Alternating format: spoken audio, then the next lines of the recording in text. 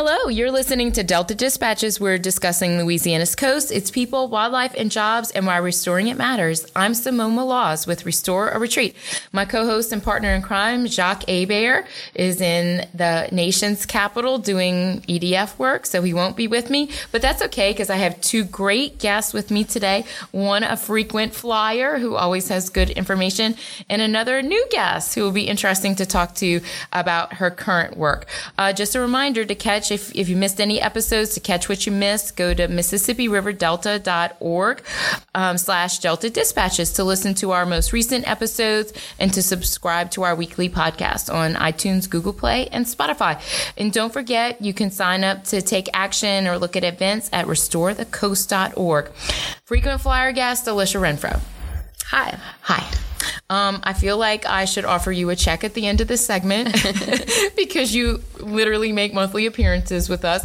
But that is because you always have something interesting going on. And I wanted to talk to you about a blog that you wrote that's really, really interesting to me. But also you have a couple other things going on too. So welcome back to the show. Thank you. By the way, I listen to Delta Dispatches on the Stitcher app. Oh, look at you. Wow. We're everywhere. We're earworms. We're everywhere. Avid listener Joni Tuck also listens to us on the way to work. And so she's like, you're in surround sound in my car. And I'm like, aw. I think she meant that lovingly and not like in a creepy kind of way. So Alicia, you wrote a really great blog recently. And so let's talk about what the blog's about and why you wrote it. Yeah, so a recent report came out about the Fort St. Philip crevasse area that actually showed that it had been gaining land between 2008 and 2017. It had gained more than 1,000 acres of land. And so that's significant because tell us where Fort St. Philip is. Yeah, so Fort St. Philip is almost all the way down to the Gulf of Mexico. It's about 20 miles above the head of passes where the toes of the birdfoot kind of branch off into the Gulf of Mexico. So it's really far down the river. On the west or east? It's on the east bank. Yes. And so that's why it's significant, right? And blog worthy, because that's not an area that's supposed to be really gaining land because it's traditionally more kind of off the bird's foot and out in the world. Yeah, there's a lot working against it in that part of the world. There's a high subsidence rate. The land is sinking pretty quickly. You get to deep water really fast, and there's not much marsh surrounding it to kind of stop the flow of sediment and get that to deposit. So having gained that much land is pretty significant. And this is really kind of an example of what the river can do. This was a crevasse that broke through during the 1973 flood. The natural that was a levee, big one, right? Mm-hmm, Yes. Yeah, it was a really big, long flood. The river kind of broke through the natural levee down there and created this kind of series of channels that go into the Fort St. Philip area. And this was like a supplemental report. So they had studied this area already. Mm-hmm. And that's another thing that's interesting to me, that these reports do get updated. And this is a good example of that. Right, because there was a longer report from the Army Corps of Engineers that went from the 1950s up until, I think, 2008. And so they were like capturing the actual formation of the crevasse and seeing land change over time. And like most of Louisiana, there was land loss in that area for a good part of the time, but it didn't lose as much land as many parts of our coast. And actually, towards the end, they actually started seeing it gain land. And so this supplemental just carries it forward to show it has continued to gain land over time. Yeah, so if it broke out in the late 1970s, right, because of this flood, I mean, that's kind of relatively recent, right? Yeah. I mean, in someone's lifetime that area has been building. Yeah, so. Definitely. Considering everything working against it in that area, it's actually pretty remarkable. So, Alicia, like in that part of the world, is that like a pain in the butt for like sportsmen, or do they like really like that? Like what's the kind of general local sentiment about that area? Yeah, it's actually all the sportsmen I know really like that area. And it's really great for fishing, duck hunting like is supposedly amazing there. That whole area was helped along by a QWIPR project, the Coastal Wetlands Planning, Protection, and Restoration Act, which was called the Delta Management at Fort St. Philip, that built a series of terraces in an area called Bay Denise, which helped slow the flow of water and got some sediment to deposit. So that helped that land. Yeah, so it like kind of augmented the natural success it was having. There's amazing duck hunting in that area. Don't be telling everybody secrets out there. So that's really interesting. So Alicia, I think you hit on this earlier. Your point about the blog is not just to kind of highlight the success and that this anytime we see things like that, this is really about the power of the river and what it can do. Yep, definitely. And the idea that the Squipper Project can come along and kind of supplement that as well, too. Yeah. So even in an area where things might not naturally develop, there are things we can do to help that along. And this terracing project has actually been remarkable. Every time I do a flyover, you see a change. Yeah. And to the point now where the terraces, which are like little speed bumps that run parallel to each other, have almost all grown together at this point because so much sediment has deposited in Bay Denise. Yeah, that's we were talking an aerial feature, right? That when you hit a terrace because sometimes they're chevron looking or sometimes they're lines, but that's interesting that it's kind of all meshing together there. It is. Very successful project. So what will your next blog be about? Oh, I don't know. You always are working on something. I did see that you had over 140 Facebook shares already. Ooh. I mean, that's pretty impressive to know. Yeah, I don't know. Sounds good to me, man. No, I don't even get 140 people to like pictures of my kids, so I think that's pretty good. So, we were talking about a little bit, the land building power of that area in rivers and those kinds of things.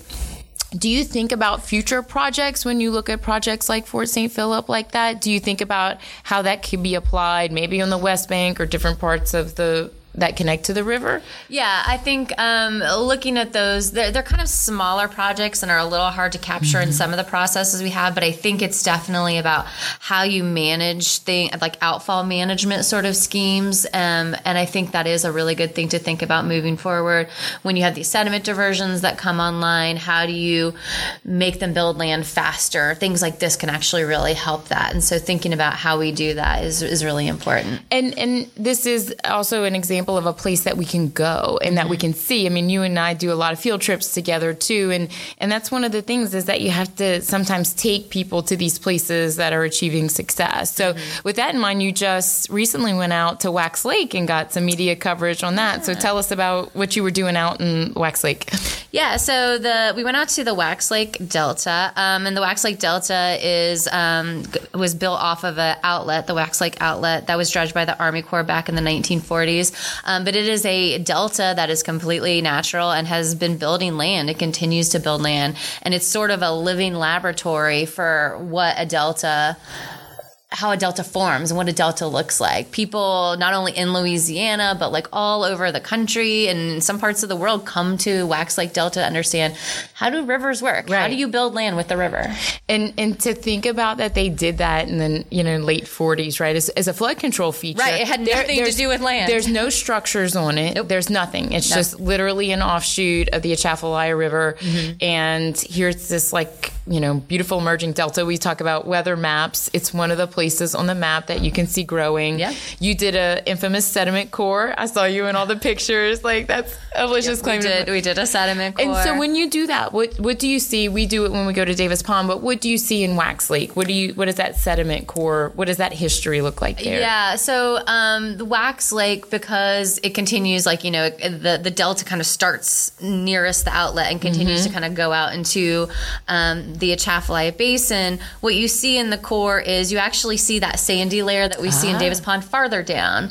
And then you see the vegetation really come in and kind of mix in with that sediment as you go up. So you can kind of see the sediment and then the vegetation take hold and kind of blend together. I love that it's a history, right? Yeah. I love when you sit there and you're like, this is what happened then. Well, Alicia, I'm not done with you yet. If you don't mind sticking with us through the break, we'll come back. I want to talk to you about a couple of other different projects that are coming along and a couple of different planning processes that are coming along as well. So if you don't mind sticking with us through the break, you're listening to Delta Dispatches. We're here every Thursday on WGSO 990 and online through our new podcast. We'll be right back.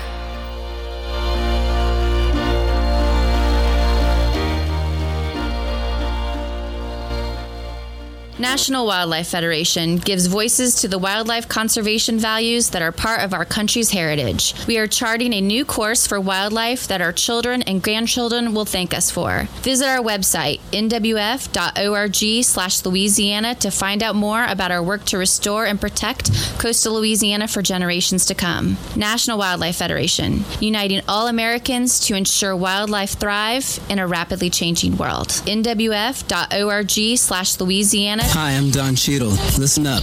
I want to talk to you about something important, the Environmental Defense Fund.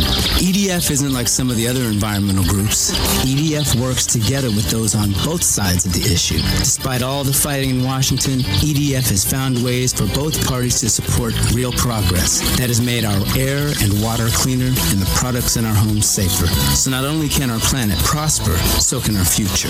Go to edf.org to see how you can help. At Audubon, we believe that where birds thrive, people prosper. Nowhere is that more evident than in Louisiana. Integrating science, education, and policy, Audubon Louisiana's mission is to conserve and restore natural ecosystems, focusing on birds, other wildlife, and their habitats for the benefit of humanity and the Earth's biological diversity. Visit la.audubon.org to learn more and support our mission. la.audubon.org. Restore a Retreat is a coastal nonprofit organization working in the heart of the Barataria and Terrebonne basins, from the Mississippi River to the Atchafalaya. We work every day to restore Louisiana's coast community and culture with our mission of implementing long-term and large-scale projects for our irreplaceable region. We'll hope you join us in supporting the solution. Check us out on Twitter, Facebook, and online at www.restoreorretreat.org.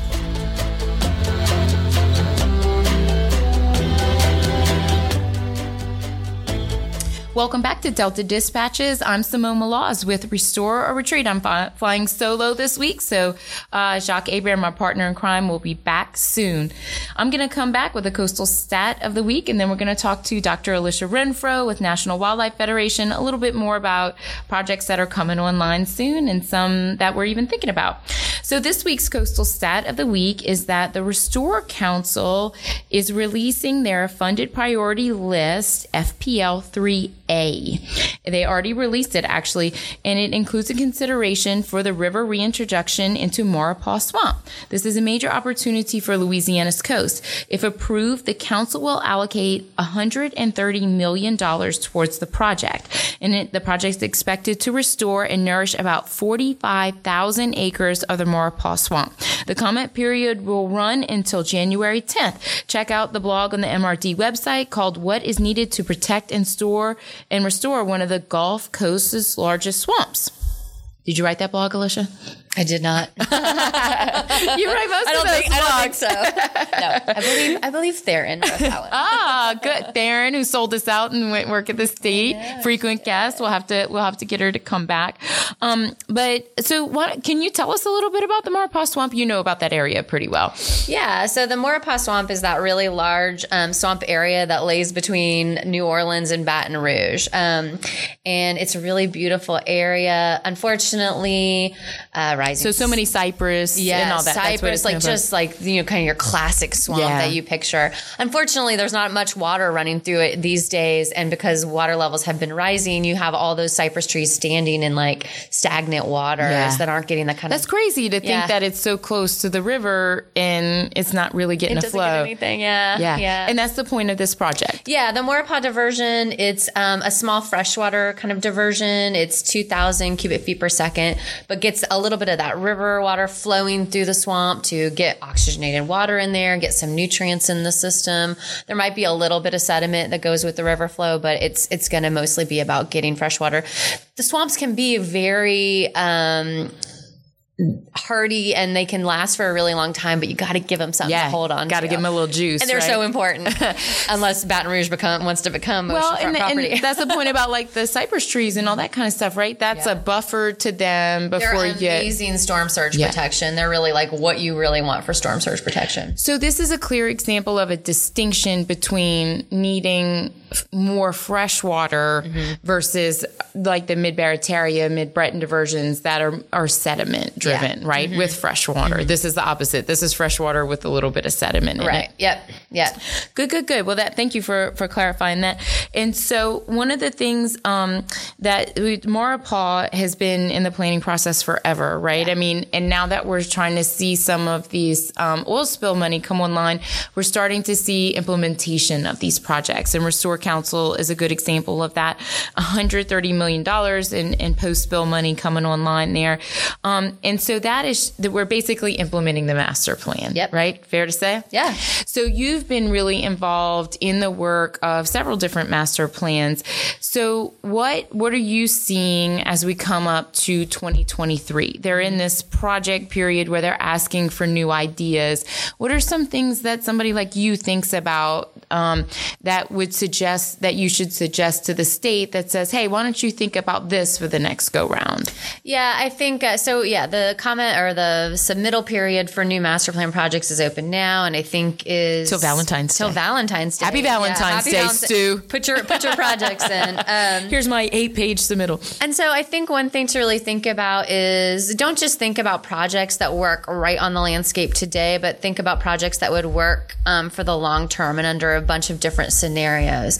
You also want to think about, and I think something that would be really helpful, how different projects work together. So, can you think about the Biloxi Marsh area and the New Orleans Land Bridge? Those might be two projects that work really well together that you can suggest to the master plan team that they should model together. Looking for project synergies, how they actually work together. And then one thing we've been thinking about a little bit is looking at the marsh creation projects in the 2017 master plan and think, are those in the exact right place? Can you kind of just reconfigure them to work better with the other projects around them? Yeah, because sometimes you don't even need the largest marsh creation project, right? Yeah. I mean, even if you got more shallow or, those kinds of things. So I guess as a refresher, we are in between master plans. We approved a 2017 master plan. It used to be every 5 years, and now we're 6 years. So the next comprehensive master plan for the state will be in 2023. They did one call for project submittals. It seems so early though, Alicia, right? But I mean, and we're already in our second, but I mean, that's really how long it takes to model these things and just like that, to tweak them, they have to get them set up. They have to, in order to be able to model them, to think about them, to model them. Yeah, it takes time. And to look at what an updated future without action looks like, you basically kind of have to start all over again and rebuild your car and to be ready for 2023. And that's, at the base, that's why we have these frequent updates of the master plan, is to take a look. Are we making the right assumptions when it comes to the environmental scenario? Is there new information we should incorporate? Are there new projects that we should model? Yeah, and like, for example, we're now going to have a Maurepas Swamp, right? What are projects that have been put on the landscape? Right. So how, now that we're really turning the corner from planning to implementation, we're really starting to scratch off some of those things on the list, but we still have some really difficult areas to solve for. Yeah. And again, you're still really driven by the power of the river, but how can we kind of augment and do different things to kind of supplement that? Yeah. And so, especially because of the time period, right? 50 years is a long time. So it might take a couple of different projects to kind of hold the line in a couple of different you can think areas. of more of like a basin strategy rather than, just individual projects here and there. How do we actually put a group of projects in the basin that actually do the best and for the long period of time? And that is one thing that they're working towards, right? Your Barataria Basin, I sit on a Terrebonne Basin working group, but that is the idea about like a suite of projects for this one basin. Yeah, because each basin is different. They have particular needs. Unfortunately, Terrebonne is away from all the rivers, and therefore is a very special needs You've written a couple of blogs about that. Yes, we're not doing okay. We're not doing okay. But to have an example like Wax Lake, right? We talked about that in the first segment, to be like, oh, it's right there, So, we're, Alicia, we're kind of wrapping up our time here too. But one other hat you put on, like how many hats you got in that office? Yeah. But like, so you also do State of the Coast. Yes. And by do, I mean run the show. Well, I'm leading the program committee this year, which will decide what actually goes like in. That's nothing. That's crazy, Alicia. Which will pick what what is going to be in State of the Coast and like where they're going to be. So y'all are also looking for ideas. I want to touch on that right before we go. Yep. So y'all have some needs too that y'all are looking at. Yeah. So the abstract submittal is currently open. So any abstracts you would have to submit, please do. That'll close, I think, January 10th. Looking at the session proposals we do have a few needs still left. We're looking for abstracts that involve things like Hurricane Rita. There's a story to tell there. Yeah, so people need to tell that story. And on our anniversary coming up too, right? Can't forget that next year's a big year with not just BP, but also Katrina 15 and Rita 15. And Quipra 30. Restore Retreat is 20. Port Fourchon is 60. Everyone is 50. having their anniversaries. It's the time. Yeah. Yes. So we're looking for, a Hurricane Rita, kind of law stuff. Flood 2019. That was a huge story. And I've seen some of those pictures too. That's crazy. Gosh, And the Bonnie Carey and what they're doing out there. Yeah. And so, Jacques and I were saying that we need to have some of those folks on the show too that are doing kind of the work in the Bonnie Carey right now, looking at kind of the post-mortem on that. And so I'm assuming all that information can be found on the CRCL website? Yeah, it's stateofthecoast.org. And same thing for your blog on Fort St. Philip. And also on MississippiRiverDelta.org. Yep. Yes. Okay. So you did not get out of here. You won't get away without a fun question. This is a fun question. So it's a series of questions. Oh, no. Christmas tree or no Christmas tree? Oh, Christmas tree. Real or fake? Real. Lights? Yes. White or colored? White. Garland or ribbon? Neither. Oh, you're just the lights and ornament? Star, angel? Star. Anything fun? We also decorated our porch. They're white lights, but they do not match, and it drives me crazy. Okay, you and my husband need to get together because he's like, I can't do that. I can't do that. That doesn't balance. What are you doing? What are you doing here? So yes, I think that's so fascinating about like how people grow up and how they handle their trees, right? You know, we were just like a white light family, you know, and then I married this man who's a colored lights, and I'm like, what? It's like you need to kind of go through some of that stuff, you know. So, well, thank you for being on the show with us yet again, Alicia. I know you got to run off and do important things, and even in another state, you were going to do that today. So, thank you for your tireless work for us. I love working with you, and I love having you on the show. Thank you. So, we'll be right back after the break. We want to talk about an event this weekend with some of our friends from Lake Pontchartrain Basin Foundation. You're listening to Delta Dispatches. We'll be right back.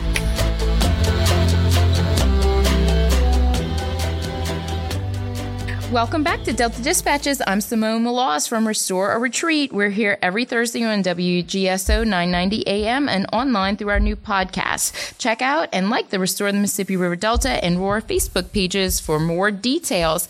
I am so excited to welcome to the show a first-time guest, a newbie. Yay! Somebody I've known for a very long time, and I'm happy to have her on the show, especially in this capacity. So, Mary Elise Schlesinger, welcome to the show. Thanks so much, Simone. I really appreciate you having me here. Is it everything you dreamed about and more? Oh, yeah, totally. So, Mary Elise, I've known you for a very long time, but tell all of our listeners, the thousands and thousands and thousands that are out there. Thanks. Don't make me nervous at all. I'm just kidding. Tell us a little bit about yourself. You grew up here, right? Yeah, no, I'm born and raised in New Orleans. My background, I've previously done a lot of different campaigns around the state, fundraising for different clients. I worked for Senator Kennedy for a few years, and now I am working for LPBF, trying to sustain their organization so that they can be able to sustain the coast. So did you and Christy just bond over being Country Day people? Or how did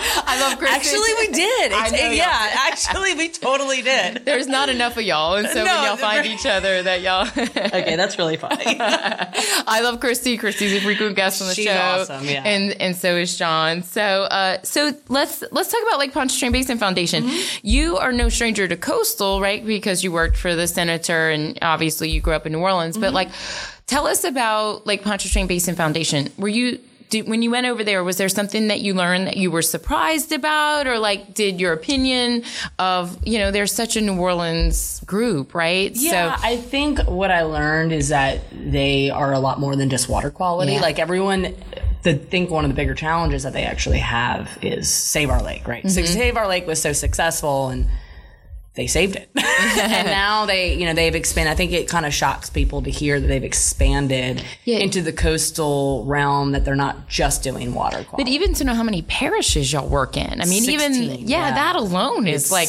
I mean, it was larger than my region with Kennedy. Yeah. That's interesting. I had 9. Yeah, and you had a really big, we used to talk about it all the time. Yeah. You used to have a really big, like kind of crazy region. So I mean, I think people like kind of just know, and I think that's changing, right? I think you're turning the corner on that a little bit to figure out how Lake Pontchartrain Basin Foundation is a player in all things, and it's anchored by this estuary, right? Yes, by this we're lake. an estuary. People are pretty shocked to know we're, I think, 12 feet deep across, like average. Yeah. There's obviously... But I think people just think like recreational, it's nice, it's something to cross over, right? But I mean, this is really the anchor of kind of the New Orleans ecosystem and the North Shore ecosystem for that matter. I mean, and how we kind of figure that you're in our basin is if you drain into our basin. Yeah. And so all these little tributaries, and I think everybody kind of thinks like, oh, the lake's safe, but it's like all these tributaries are still like... The Chifuncta, and the Mama Functa, and all that sort of all that kind of stuff. Right, exactly. The Coamie, and I think it's even especially interesting for Baton Rouge, because they don't think of themselves as a coastal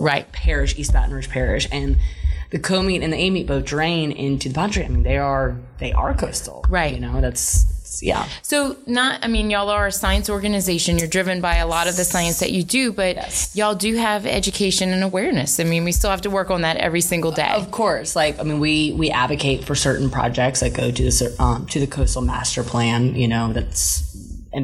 That impacts our entire region, 16 parishes. We try to overlook that. And then we have an education department. That's one of our... Y'all have staff people that do that. Yeah. And we try to expand into schools. We try to invite them to come to the Lighthouse, see what we're about. We have a science lab actually in our gift shop. It's kind of a gift shop science lab thing. Kids will test the water, kind of like what we do. We're showing them what we do. Right. And kind of allowing them to see that, hey, we do this every day. Here's a scientist. He has a career in science. This is a nice career path. You can do this all the time. You can do this too. Exactly. Right. Or you can buy a gift. Or you can buy either one. I mean, contribute some way, I guess, right? So your kind of iconic markets and your logo and things like that is the Lighthouse, right? And so tell us a little bit about the Lighthouse and what you learned about the Lighthouse when you went to work there. Okay, so this is kind of interesting. So before we had it, it was actually a Coast Guard station. And then before that, it was a working lighthouse, and it would guide ships into the new canal.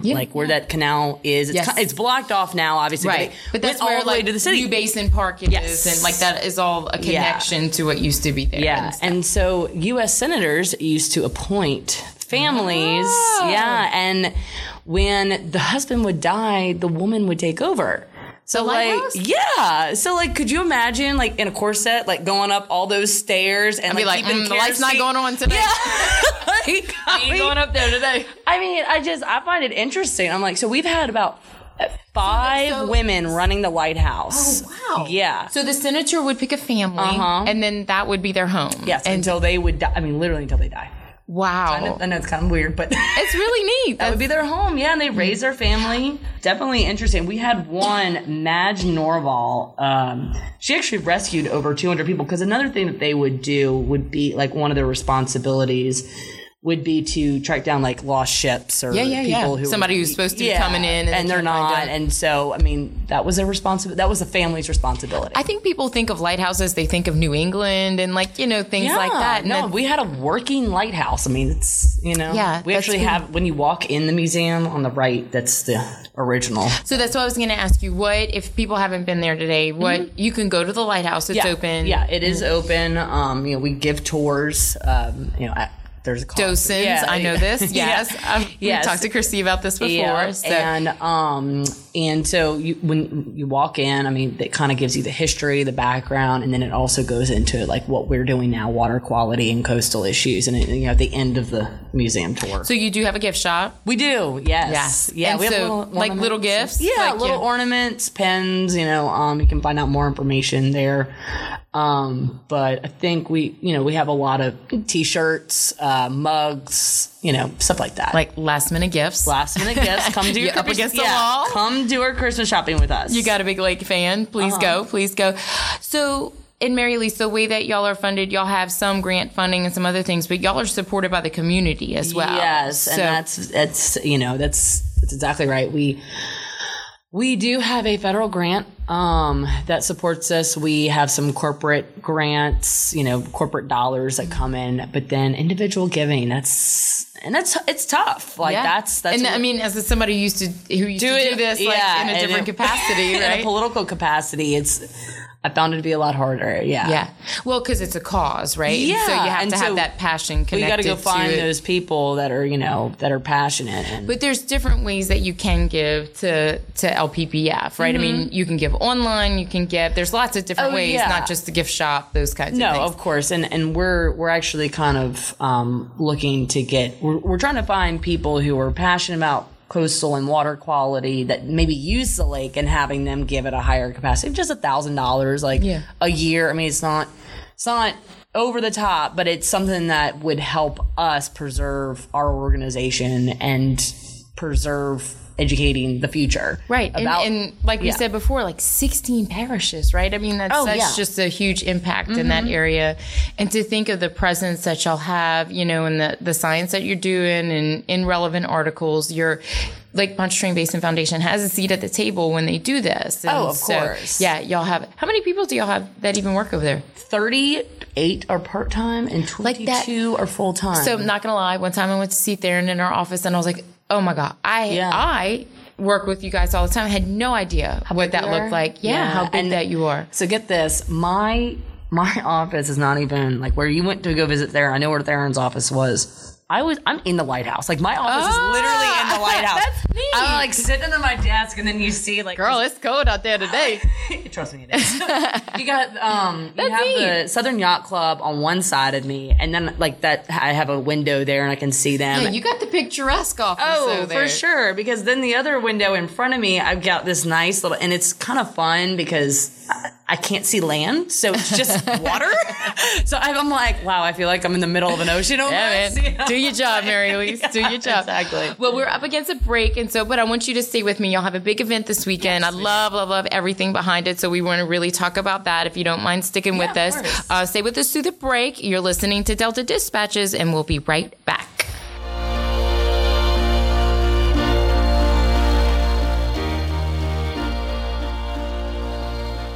Welcome back to Delta Dispatches. I'm Simone Maloz with Restore Retreat, and our fourth segment means it's time for the Coastal Voice of the Week. Our Coastal Voice of the Week comes from Dana in New Orleans, close to the lakefront. She said, I support the coast because it is home for myself and for my future family. It provides food, shelter, recreation, income, culture, and community from the lakefront of New Orleans all the way down to the river by Venice. Thank you, Dana. I picked her because she lived close to the lake. Y'all might be neighbors. Your lighthouse office. Probably. I'm going to welcome back to the show Mary Elise Schlesinger from Lake Pontchartrain Basin Foundation. Thank you for making the time to be here with me today. No, thanks for having me here. You got something to do this weekend. Yeah, we got a big event. Big event. Just a little event. Big event. But 1,000 people. There's so much that I love about the idea behind Lights on the Lake. It's a celebration and a boat parade. Yeah, and it involves Christmas. Who doesn't like Christmas? Ain't nothing wrong with that, right? So let's get down to the details, Mary Elise. This Saturday, December 14th. 2 to 8. 2 to 8. At the New Canal Lighthouse. Early birds all the way through. Does it kind of end in the boat parade? It does. Well, not yeah, it does. Because, it goes till 8. But the boat parade actually starts at 5:30. At 5:30. Yeah. I think it starts to get dark. Yeah. And I think that's kind of when we start selling the hot toddies, too. Oh, now that's important information. Yes. Thank you for that, Mary Elise. So, how does it work? Is it all around the lighthouse? Y'all have activities? Let's talk through some of that stuff. Yeah, so we have a bunch of activities for kids. I have little people. Can we bring them? Of course. Okay. You're bringing Joni, too, right? Yes. Okay, Joni's little people as well. Yes. We got lots of little people. No. And, kids 12 and under are free. Good. And everybody else is just $5. $5. $5 to get in. I hope that people would contribute more, but to get in for adults, $5. And you start at the lighthouse. Everything kind of centers everything around is centered at the lighthouse. We're going to have a bunch of activities. They're going to be a ghost fishing demonstration. Wait, what? Yeah. Ghost fishing. Do you start off by telling people what ghost fishing is? Yes. So ghost fishing is one of my favorite things. So we have this program. It's called a derelict crab trap program.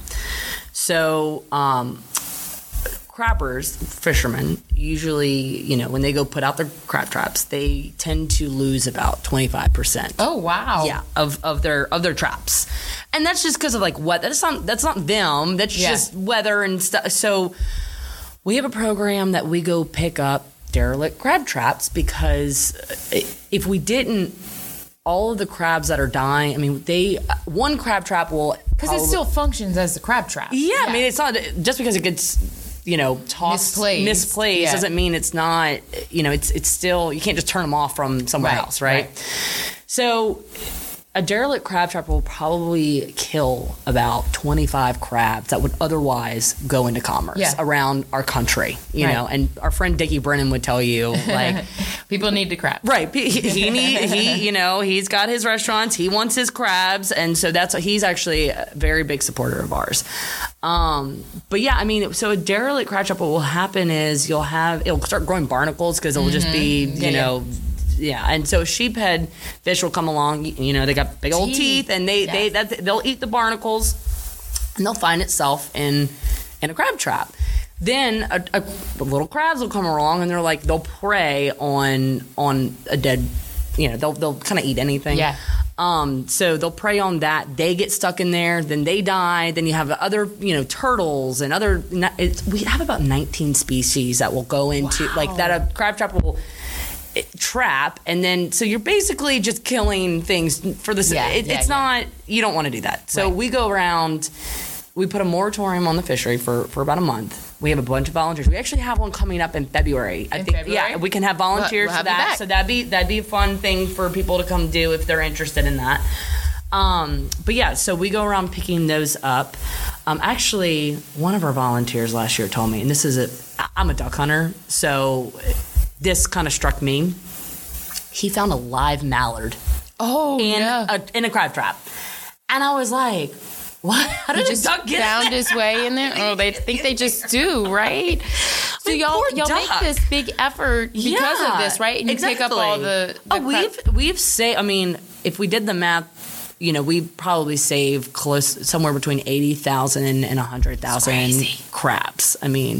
That's why crazy. Dickie Brennan's, and I'm sure Tommy Satanovich is probably thanking us too. So for ghost fishing, you teach people how to kind of, what's that? Yeah, so we go around picking them up and just removing them. And so you could do that any time? No. We don't want to do that anytime, because you get in trouble. But it's you don't want to make the fishermen mad, the crabbers mad by because you have to kind of know which one. If it's growing barnacles on it, then it's derelict. But where you're supposed to, before they put the moratorium on it, you're, as a crabber, everybody's supposed to know, go get your crab trap so that we're not picking them up. So we're only picking up the ones that you see. If it's there, it's free game. Right. And so you're taking it out, and you're not supposed to crab during this 1 month. 1 month. Right. And so that's kind of cleanup maintenance. Yeah, period. exactly. And I hope that they're, they should. I would think that they're appreciative that they go around, because we eventually leads to a healthier system. Yes, they benefit from us, or benefit from the program greatly. Well, there's my lesson in ghost fishing. Thank you, Mary Louise, for that. So we'll have a demonstration for kids. Yes. It'll be fun. But y'all are also going to have Papa Noel. Yeah. And so Iberia Bank's doing something fun. They did. So they sponsored our Papa Noel photo booth, so kids can take their picture with Papa Noel. And so Santa will be out there, and he's gonna be ho ho ho. He's big. And y'all have a new headlining sponsor, right? We do, Enbridge. Yeah. So their first time sponsor for us. Really, really grateful to them. They've done a lot for us. And so they help make some of these activities possible. Yeah. Of course. Yeah. Y'all are gonna have food trucks. Yeah. Fate and Ola Vash. Sounds good. Yeah. I love food. I love food trucks. I never met a food truck that I probably wouldn't like. Yeah, so. exactly. So there's going to be things happening, and then there's an actual boat parade. Yes, the boat parade starts at 5:30. It goes through the canal, and so we have the best viewing from the lighthouse. Oh, nice. Yeah, so that's So what people we have to all register their boats, or they just that's the Southern Yacht Club's thing, so that's different from us. We're just throwing the party because we have a great viewing spot. We figured we'd capitalize on it. And if people wanted to find out more information about the event, there's an easy place to go. SaveOurLake.org/lights. And we don't sell tickets in advance. Just come and bring your wallet, because we'll be selling hot toddies for adults. Will the gift shop be open too? Yeah. Gift shop will be open. Y'all do tours? Yes, we will be doing tours earlier on, and then we'll have a little village too. Oh, cute. And so little last minute, so art. We have a bunch of artist vendors. Oh, nice. And little crafts. So, come get your ornaments and your last minute shopping there. And I saw that there's going to have some singers and some dance people. The sirens and the Hottie brass band? Yeah. Get out. Brass band, I know. Yay. We went all out this year. I mean, it's the 7th year, That's but fun. it's been growing, so. Yes. So thank you to Enbridge for being headlining Enbridge, sponsor. yes. And thank you, Iberia Bank. That's going to be so cute to have the photo booth right? too. So that wraps up the end of the year for you, right? And then, but it sounds like already you were talking about a couple of things in the spring with the crab track and then removal. We also have a Spring sweep. We have spring sweep. That will be coming up probably in around April. We don't have a date for it just yet. We got to set it down. But our next big event, volunteer-wise, will be January 29th. We'll be doing a tree planting. Oh, nice. I haven't done one yet, but I'm very excited to do it because, we're going to be out there in the swamp, but I'm very excited to be. Maybe you'll hope for one of those 76-degree days and not 46 degrees. New Orleans, that is true. I'm hoping it's not going to be 100 degrees in January, but you never know. You never know. Okay, Mary Elise, one more time where they can find out on the website where they have more information. Yeah, SaveOurLake.org/lights, or call my office and ask for me. My number is 504-836-2215. Again, it's 504-836-2215. Okay, so you're not going to get away, just like Alicia. It's fun question time, all right. but it's the same questions, okay? Yeah. Mary Elise, Christmas tree? Christmas tree. Yeah, we did it last night. Real or fake? Oh, of course it's real. Little Charlie Brown tree, big tree? 8. We wanted to. Eight's pretty sick. We tried to get the 12-foot tree, and then we were just thinking about climbing it up. We were trying to haul it up 2 flights of stairs, and it just didn't happen. All right. White lights, colored lights? White lights. Garland ribbon? None. Garland on the mantles, right? But not on the tree.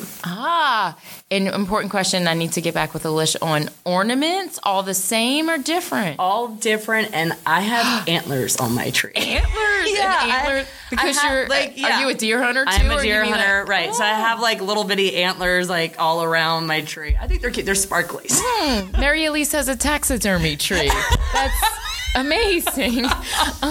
That's awesome, Mary Elise. Yeah, they're sparkly. You put sparkles on them. So I don't even know why I'm asking this. Antlers on the top of the tree, or No, they're just hanging. They're little ornaments, like any other ornament. So star, angel, what we work with at the top. My angel lights up. She's she's got 2 little white. She's beautiful. She's a little plug-in. She's great. So final question: presents under the tree all wrapped exactly the same? Or? Weirdly enough, I did that this morning before I left. I put them all, and they are all the same right now because they're all the same gift that I gave to a bunch of different people because I'm lazy like that. Because she shopped at the gift shop right next door to her office. That's exactly right. Just so you know, Mary Lisa's friends. That's what you'll be getting.